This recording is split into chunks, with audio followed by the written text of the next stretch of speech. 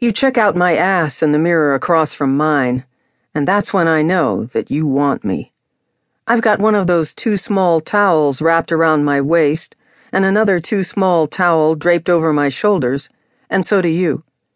The half-dozen girls in the locker room are wearing their towels up over their breasts, with a second one twisted up on their heads, but we don't need that. Your hair is the same length as mine, cut way above the ears, but yours has that faux hawk, which tells me you might be a few years younger than I am. Mine I sweep up and over in a wave like I took a palmful of product and ran my hands over my head, which I did. I wash my hands and head for the steam room, catching your eyes in the mirror for just the quickest inviting smile.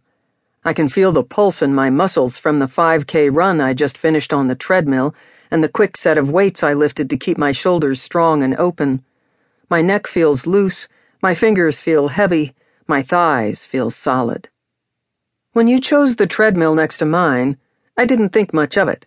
I read you as a guy for a full minute until you stopped walking and started running, and I stole a glance and noticed the smooth girl curve of your chin. Your run was lithe, supple and graceful, full of ease. I struggled with my breath and concentrated on my feet hitting the treadmill. I slowed down and caught my breath, sped up and pushed myself, slowed down again.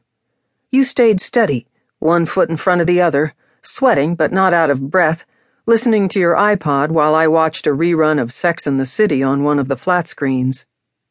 When I left the weights to head down to the locker room, I thought I felt your eyes on me, but I didn't turn around to look.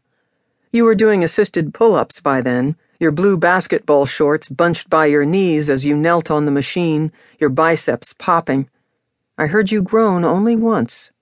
Not that I was watching. And now I lay myself out on the high bench in the steam room.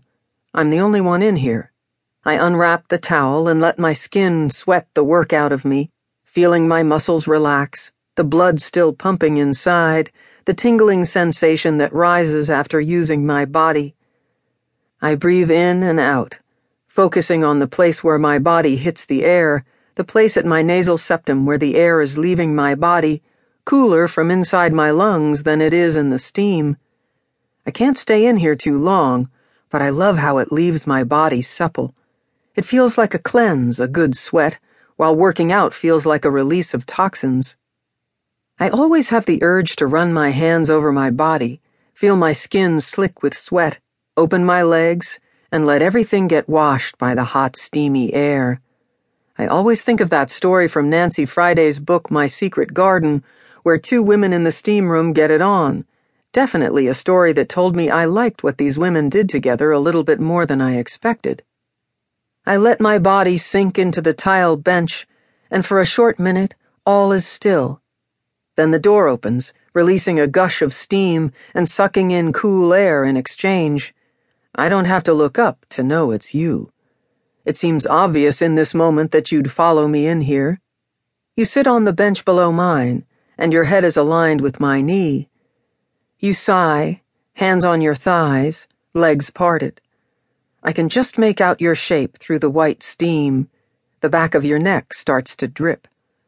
You take the towel from your shoulders and reveal your chest, small and tight and muscled, your nipples hard and pointed, rosy pink.